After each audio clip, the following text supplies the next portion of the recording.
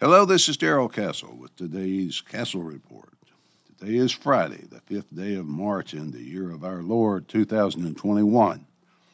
Today I will be talking about whether the President of the United States is physically and mentally capable of doing the job he holds. That job includes the retaliatory launch of nuclear missiles when an enemy launch is detected, a concept known as launch on warning.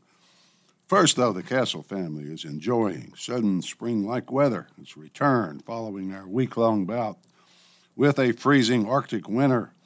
Spring temperatures are here. The ducks and geese are returning from their migration to escape the frozen lakes. The family daughter has no geese to watch in Los Angeles, but she is doing well in the almost, at least for now, perfect weather of Southern California. Since the use of nuclear weapons brought an end to World War II and a beginning to the nuclear age, the authority to launch nuclear missiles has resided in the President of the United States. A military officer follows the President everywhere he goes, day and night, with a briefcase that contains the launch codes and the launch sequence for the nation's nuclear arsenal. The reasoning is that a launch anywhere in the world can be detected instantly, and the President would have literally seconds to launch our own missiles before our own strike capability was destroyed by an incoming enemy attack. American missiles must be out of their launch silos before the enemy missiles hit them. As I said in my opening paragraph, that concept is known as launch on warning. We are now capable of retaliation, even if every launch silo were destroyed, because we have nuclear missile submarines prowling 1,000 feet below the ocean depths, each with 24 nuclear intercontinental ballistic missiles, each of those missiles with up to 10 warheads capable of hitting 10 different targets anywhere in the world. If that all sounds like madness, folks, that's because it is. It is madness, but it's also reality. And for the entire nuclear age, that madness has been in the hands and in the mind of the President. What happens if the President loses his mind or has no mind to begin with? That is a nightmare scenario that Hollywood movies often portray, but it's also, unfortunately, a realistic possibility. If not the President, then who? What person can be trusted? What group of people can be consulted within the seconds that are available before disaster happens?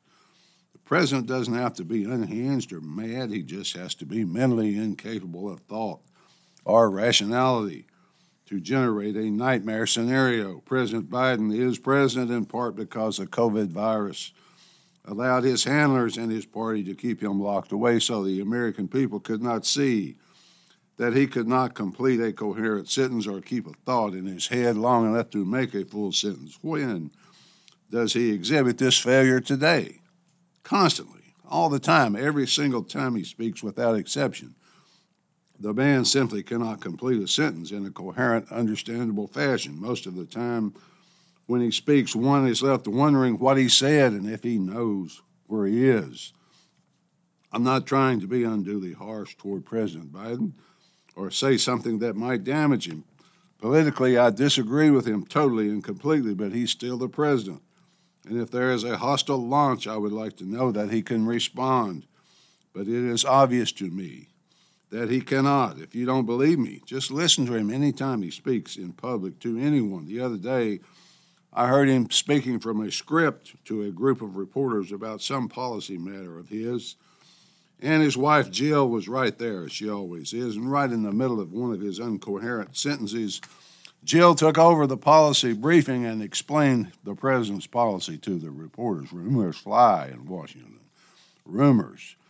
But it is obvious to anyone who will look and listen, whether left or right, Democrat or Republican or anything in between, that President Biden is not competent to launch or refrain from launching nuclear missiles. One rumor that I've heard is that he is only capable of getting out in public for about 2 to 3 hours per day.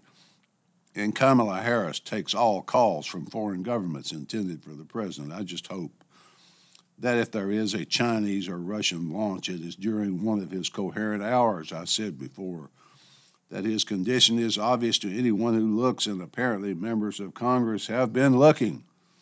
The representatives cleverly couched their concerns in their fear of Donald Trump, but anyone who reads their letter knows exactly what their real fear is. 31 Democrat members of the House of Representatives sent a letter to the President and to the Nuclear Command Structure asking for, quote, "My colleagues and I are requesting a straightforward review of our nation's nuclear command and control structure to determine how we can have a safer nuclear weapons launch authority, not to jeopardize, but to enhance and bolster our national security," end quote.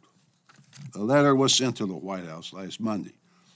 It proposes several alternatives to, quote, "investing the President with the sole, unchecked, and final authority to order the use of nuclear weapons," end quote. Keep in mind that no such letter was sent during the administration of the hated and feared Donald Orange Man Bad Trump. Now that the old grandfather, Joe Biden, is in charge, they expressed this fear in the handling of nuclear launch protocol.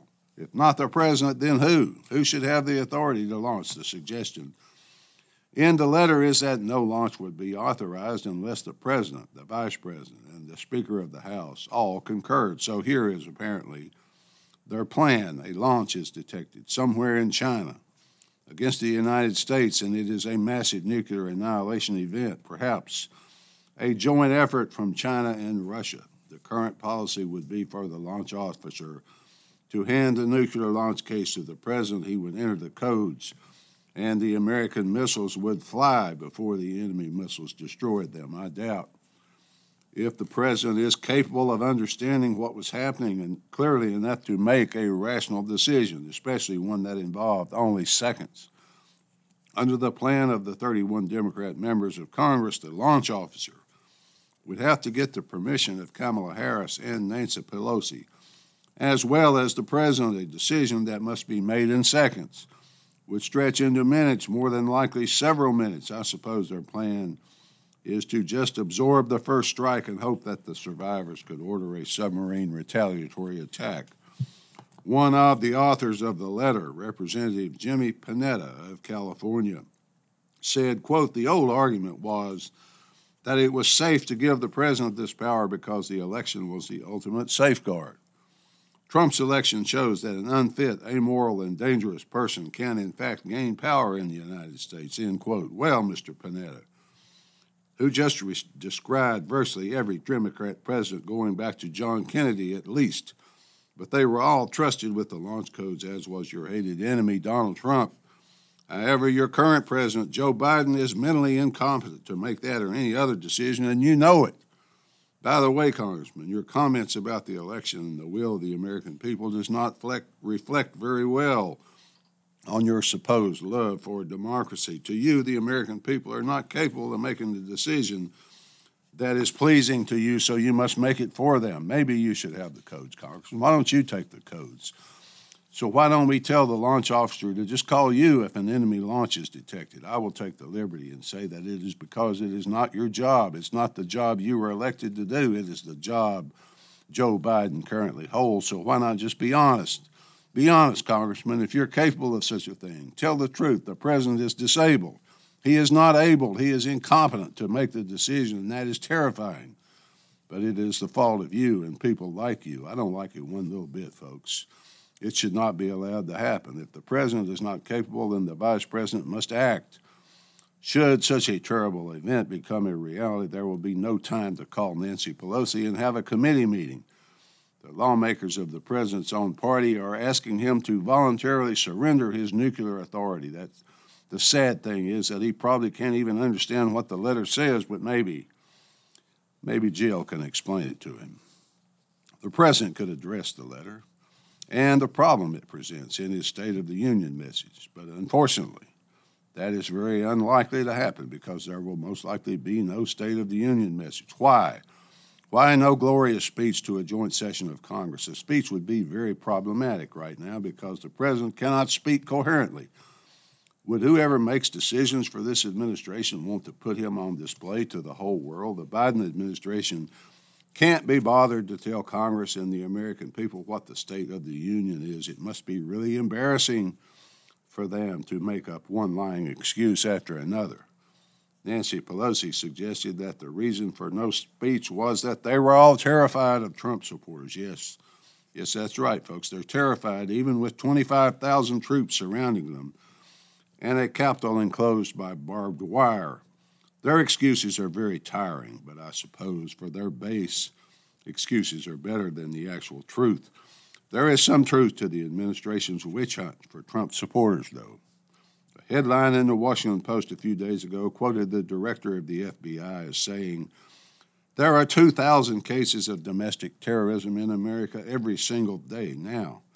If we do the math on that, we can see that with 50 states, 2,000 cases every day, 40 cases must occur on average in each state every single day. Some state must be getting 80, folks, because in Tennessee there are none. This continuing Trump hatred is just more grist from the mill of the Ministry of Propaganda. It keeps us distracted and keeps Democrat voters from asking why. Why did we bomb Syria? Why did we bomb Syria, Mr. President? I would like to know.